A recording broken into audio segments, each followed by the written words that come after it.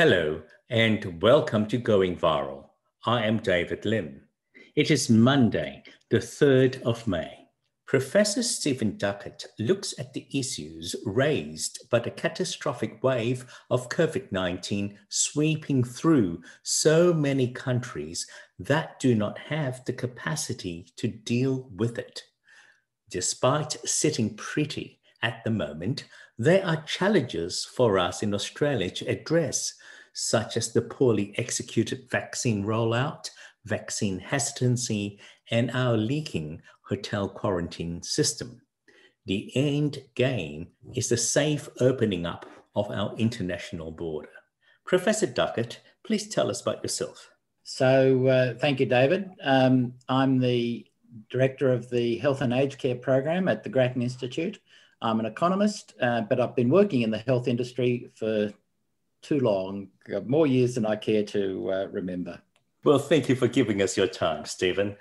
I want to start by looking at what's happening overseas, especially in India, Turkey, Iran. Now, as a health economist, what sorts of alarm bells are ringing for you? There are a number of reasons we should be concerned about it. The first is it is a human tragedy of immense size. There are hundreds of people dying every day. Hospitals are being overwhelmed. They're running out of oxygen. It is just a tragedy. And this is a country that we know well. Many of us have had holidays there. You know, we've got friends and so on from India, a country with whom we have close relations. And so we should be concerned about what is happening in that country just because they are our neighbours. Secondly, there's an issue for the whole world, the globe, that basically while the virus is circulating rapidly in any country, there is a chance of mutations. Mm-hmm. And those mutations then impact on us as they come back into this country. There's both our concern for their tragedy and also the impact of any circulation of the virus causing mutations which make us harder to fight the virus here in Australia. Now, what sorts of outcomes will this ongoing wave upon wave of COVID have on the health economy, wealth distribution, and health access to these countries who are suffering so badly at the moment? How's it all going to end, Stephen? So any country where the virus is circulating results or involves reduction in economic activity, either because they implement lockdowns to restrict activity, or because of just the terrible death rate, means that industries are totally and completely disrupted because there's less employment generally. There's, you know, the market shrinks as people die. The industries that are involved, it's just a terrible impact on the economy. What we've seen globally is those countries that have managed the pandemic better have also had the better economic outcomes, and also similarly those that have done stronger restrictions and tried to get to zero have had better economic outcomes. So we have this terrible double whammy on a country like India, that both we've got these terrible health effects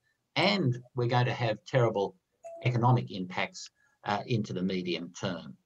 And I guess my question was, how do you think that's going to play out for this country in the medium term? Because there's just going to be so much disruption and so much dislocation of wealth and poverty.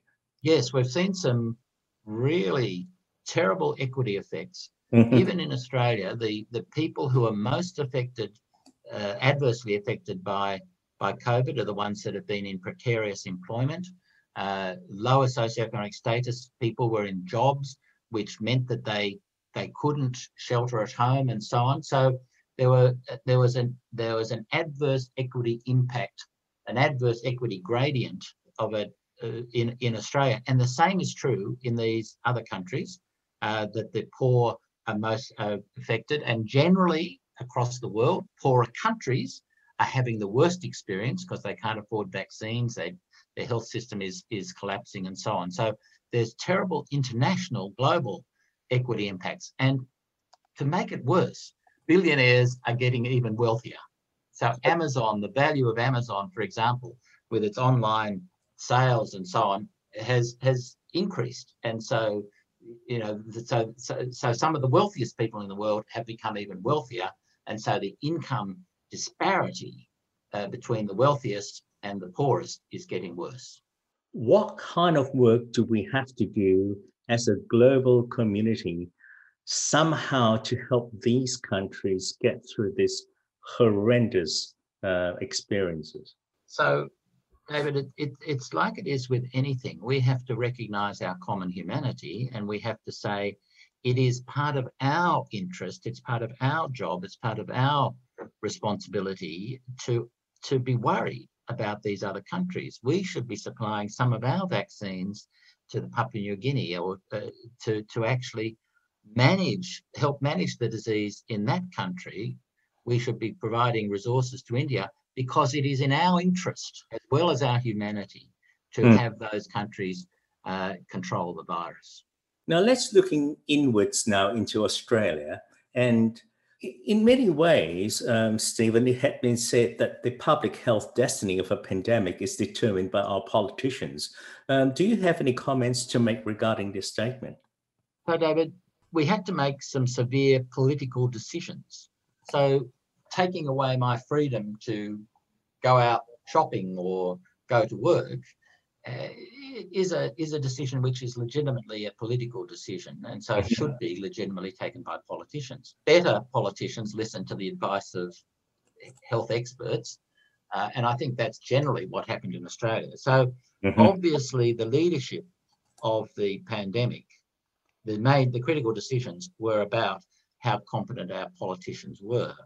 And what we saw in Australia, David, was significant differences in views about what the right answer was. And so who knows what the health advice they were getting. But if you cast your mind back to last year, there were differences in views about how long the lockdown should last in Victoria. And the federal politicians were saying, lift the lockdown early, and the state politicians were saying, no, we want to keep it. So, we had different views about what was the right answer. And as in retrospect, we know the right answer was to get rid of COVID and to live in a way we're living now. And of course, you brought an interesting point, that there is this very interesting two-level systems in Australia with the federal government and the state government. I also hark back to the closing of state borders, which was actually frowned upon by Canberra. And yet, so many of us would think that our state premiers actually make the right decision. And there's a real push from Canberra to basically open the economy. Yeah, so, we've had a couple of elections already where the state governments that closed the borders and took very tough decisions, even being, heavily criticised by the politicians in Canberra, the public actually thought, no, they're looking after our safety. They're doing the right thing. They've said, we don't want those nasty Victorians. And I'm one of those who's been refused entry into 3 separate states. So I applied to go to Queensland, South Australia and Western Australia, and knocked back because of those border closures. And my view is they made the right decision. They actually said, we are prioritising the health of our population, the safety of our population over, in one case, 2 cases, I wanted to go to a meeting, and in one case, I wanted to go on a holiday. Well, Stephen, there is currently, again, a federal state, I wouldn't call it a stoush, but certainly a divergence of views. And we hear that coming from our Western Australian Premier, and also, actually it's Victorian, and the federal government, about the quality of our hotel quarantine, and the fact that most of the state premiers probably believe in the airborne transmission of COVID-19, and possibly less so at the federal level. How do you see this playing out?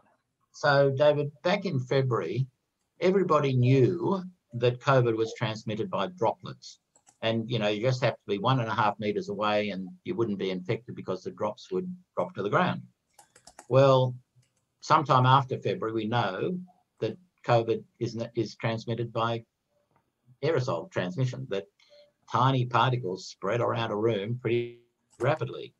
And yet, our thinking in some cases is unchanged. You know, we haven't thought through what are the implications of aerosol transmission for hotel quarantine and the ventilation requirements. You know, hotel, if you go to a hospital, you've got negative pressure rooms for people who are infected and all those sorts of things, and heavily, you know, huge amount of money spent on HVAC, on the ventilation systems. Whereas that's not what the business of hotels are, or nursing homes, residential aged care facilities for that matter.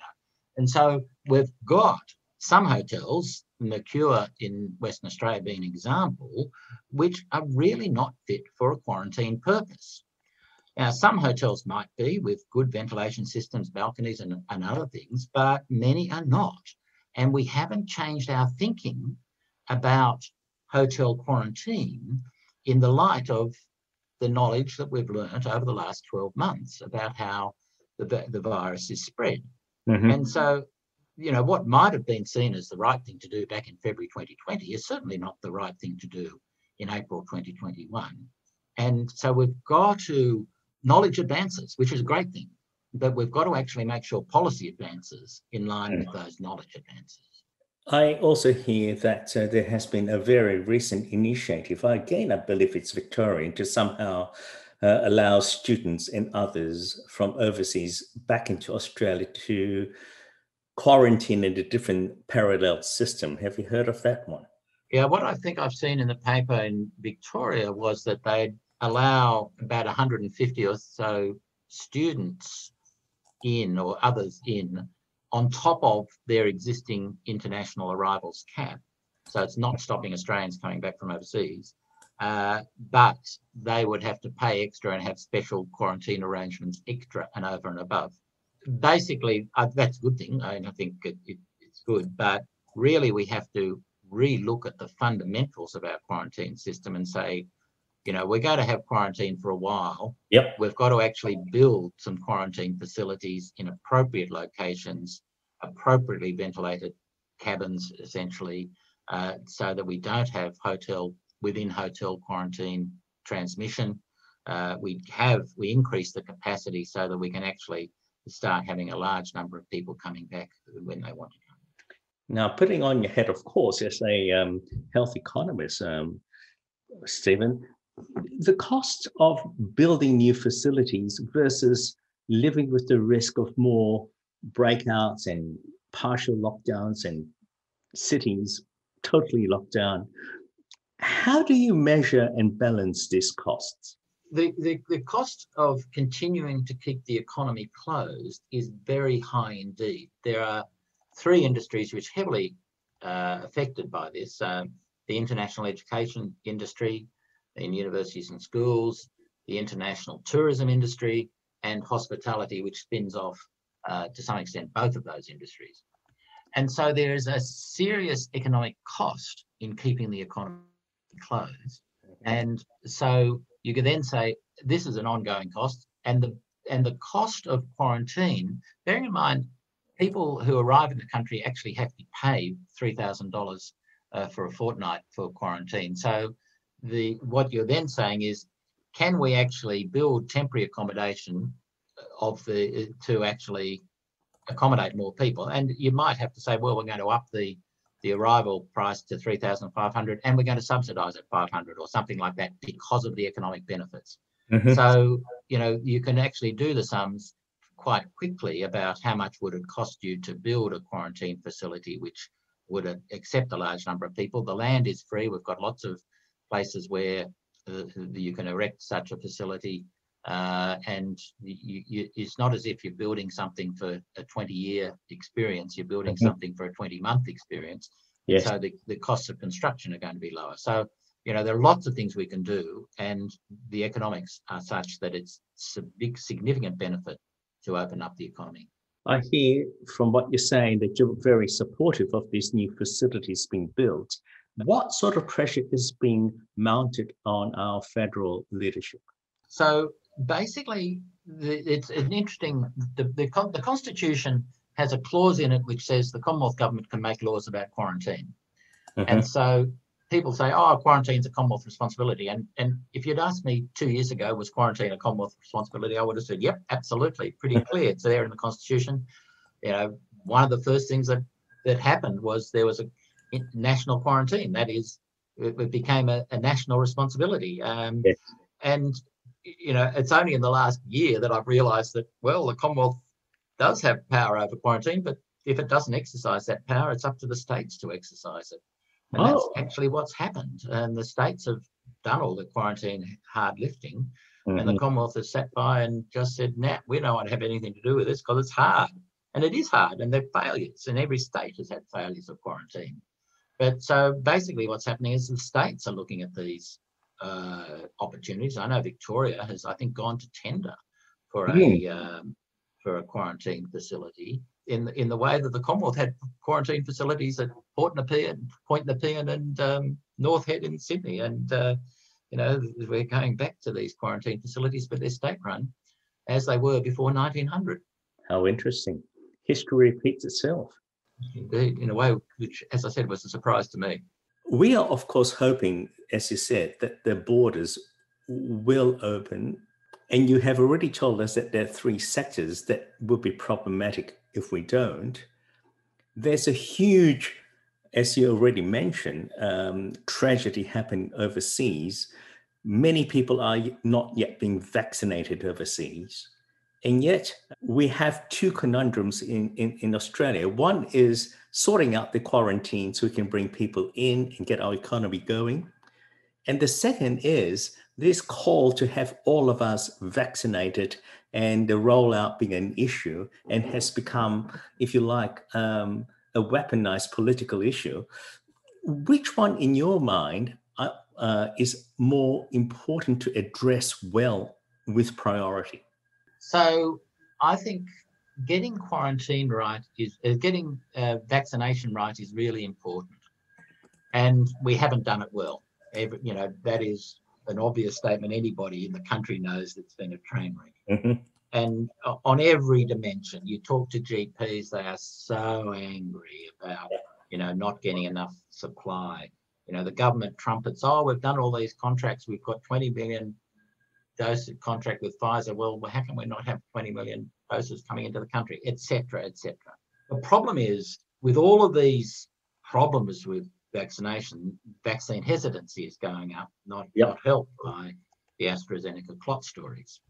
So we really have to work on getting the vaccination system smoothly. We've got to make sure the government announces how many doses are coming into the country every week or being produced here and so on. And we've got to encourage everybody, especially the vulnerable and people over 70, to get vaccinated. Then the question for government is, what happens if people don't get vaccinated? And especially what do we do about the borders? And my view is the government's first job is to get all the vulnerable vaccinated, all the older people, all the people with immunocompromised systems and so on, to get them all vaccinated because they are the highest risk. And also, in addition to the benefit to those individuals, if they do get sick, they're the people who use hospital beds. And so what we saw all over the world is that younger people have a risk of COVID. Do not deny that young people can be severely affected by COVID, but they don't use the health system to the same extent as older people or people who have got multiple. And so if we are protecting the health system, one of the things we can do is make sure all of those people are vaccinated as soon as possible. Then the question is, what do you do with the under 50s and so on? And again, we should be rolling out vaccination to the under 50s as soon as possible. But because they are hesitant, it's just going to be harder to do that. And we should be actually prioritising getting the marketing done, explaining to people what the benefits are. But at the end of the day, we're going to have to make a decision. Are we going to be living with COVID? And when do we open the borders? It's not a question of if we're going to open the borders, it's a question of when we're going to open the borders. What are the thresholds for deciding when we're going to open the border? And my view is that part of there are 2 schools of thought here. One school of thought says, well, when you've got 80% of the over 70s and the other vulnerable people vaccinated, that's good. The other school of thought says, when it's 80% of the whole population, that's good. And it's a really interesting and difficult ethical question, but we've got to make sure that everybody has the opportunity to be vaccinated before we make those calls. But, where we sit is going to be really interesting. And we're going to have to make that call July, August of this year and give people notice that, hello, the borders are going to be open. Right. You better get your vaccination before we make that call. Wow, that's really not an easy position for any government to be in, isn't it? No, and it's a lose-lose situation, David. Whatever call you make, if you say, no, we're not going to open the borders until we've got 80-90% of the population vaccinated, we may never get there. Yep. And then it has the costs of the border closures, the cost to the industries I talked about. On the other hand, if you say we're not going to wait till we've got 80% of the population, we're just going to have 80% of the vulnerable population. Well, what are you saying to pregnant women, for example, who can't get vaccinated? It's a really awful situation to be in, but eventually we're going to have to make that decision. Do you see the new quarantine facilities that you're talking about? Would it make a difference to when we open up the borders, you think? I don't think, David, there's any prospect of building enough quarantine facilities that we reach the same level of immigration as we used to have. Okay. The immigration at the moment, I think, is a couple of trivial proportion of the flights that we used to have. Maybe I would say this.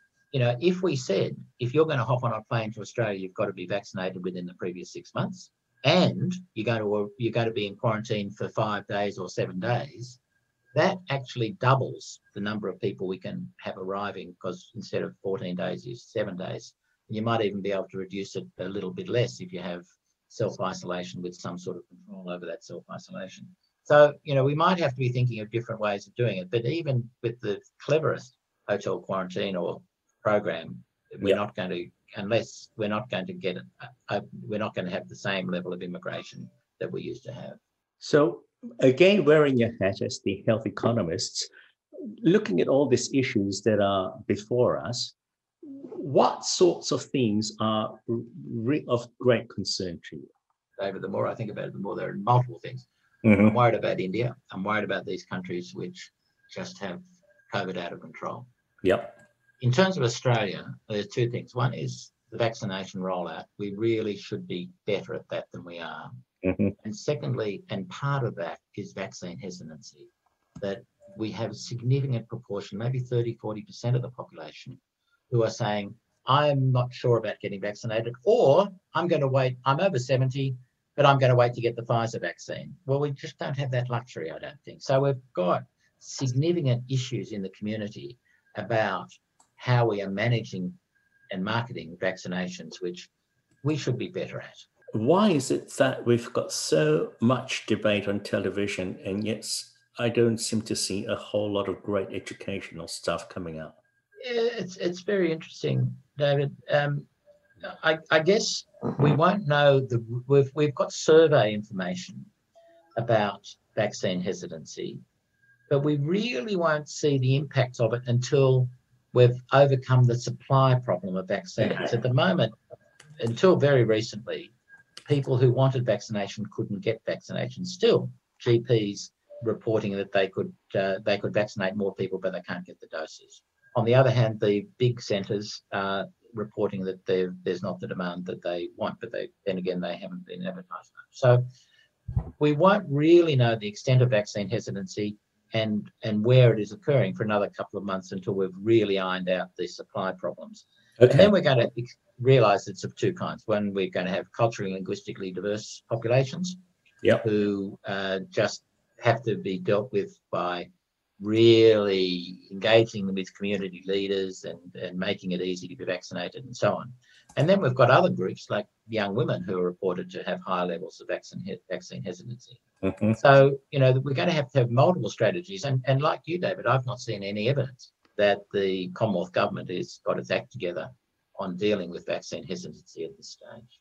We seem to be sitting on our hands when we're running out of time. The government said a little while ago, it's not a race. And then they said, well, if it is a race, it's a marathon, not a sprint. And now they're saying, yep, it's a sprint.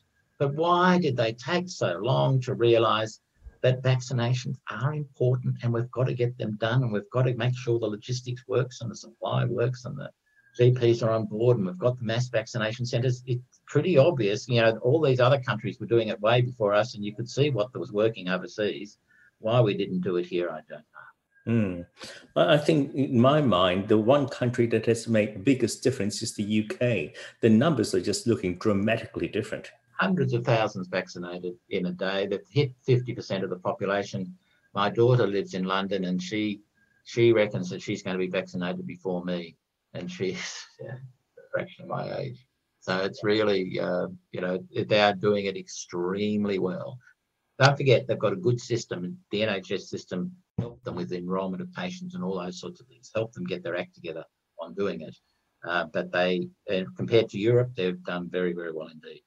Stephen, I just know we've wandered wide in our discussions, but I would just ask you now to just think back over where we've been and just summarize some of your thoughts and as key messages to our listeners. I think one of the things we haven't talked about, David, is we are in a very good place. The population in Australia did the hard yards and we got to COVID zero. So, last week, the Anzac Day footy match, huge crowds, biggest crowd in the world in the last 12 months at the footy matches. So Australia's in a good place. However, Australia can be in a better place. Australia should have been in a better place with the vaccination rollout. We should have engaged the states earlier. We should have actually got the mass vaccination centres. We need to lift our game on educating the public about the importance of vaccination, about the fact that over 50s should be using AstraZeneca and it's okay.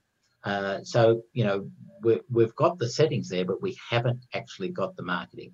And finally, we do need to be worried about everybody else. We can't just say, we are an island, we don't care about anybody else. We should, and we do. Stephen, I really appreciate spending this time with you. And I'm sure when you signed up for this job, after all these years, as you said, you would not imagine we had to deal with these sorts of things. And I think, my friend, you got to sit there sometimes wanting to tear your hair out, because sometimes decisions are obvious, but they're just not made in such a manner. And I think it comes back to that one of your earlier points, David, that, the success of the pandemic is partly the success of the politicians. And sometimes they've been making too political decisions, which unfortunately were the wrong ones. Stephen, we will part on that note, and I hope to speak to you again one day. Thanks, David. Thank you for your time. Just a quick reminder as we wrap up to encourage you to register for the next webcasts, where you can always catch a high-quality lineup of speakers and topics that Health Ed has put together for you. Health Ed webcasts are carefully created to provide high-quality video and audio so that you have the best possible learning experience. It's free. You get CPD points, and it's all delivered directly to the digital device of your choice, wherever you choose to be. Register now at healthed.com.au. This episode's code word is abrasion. You may enter the listener's draw on the podcast webpage.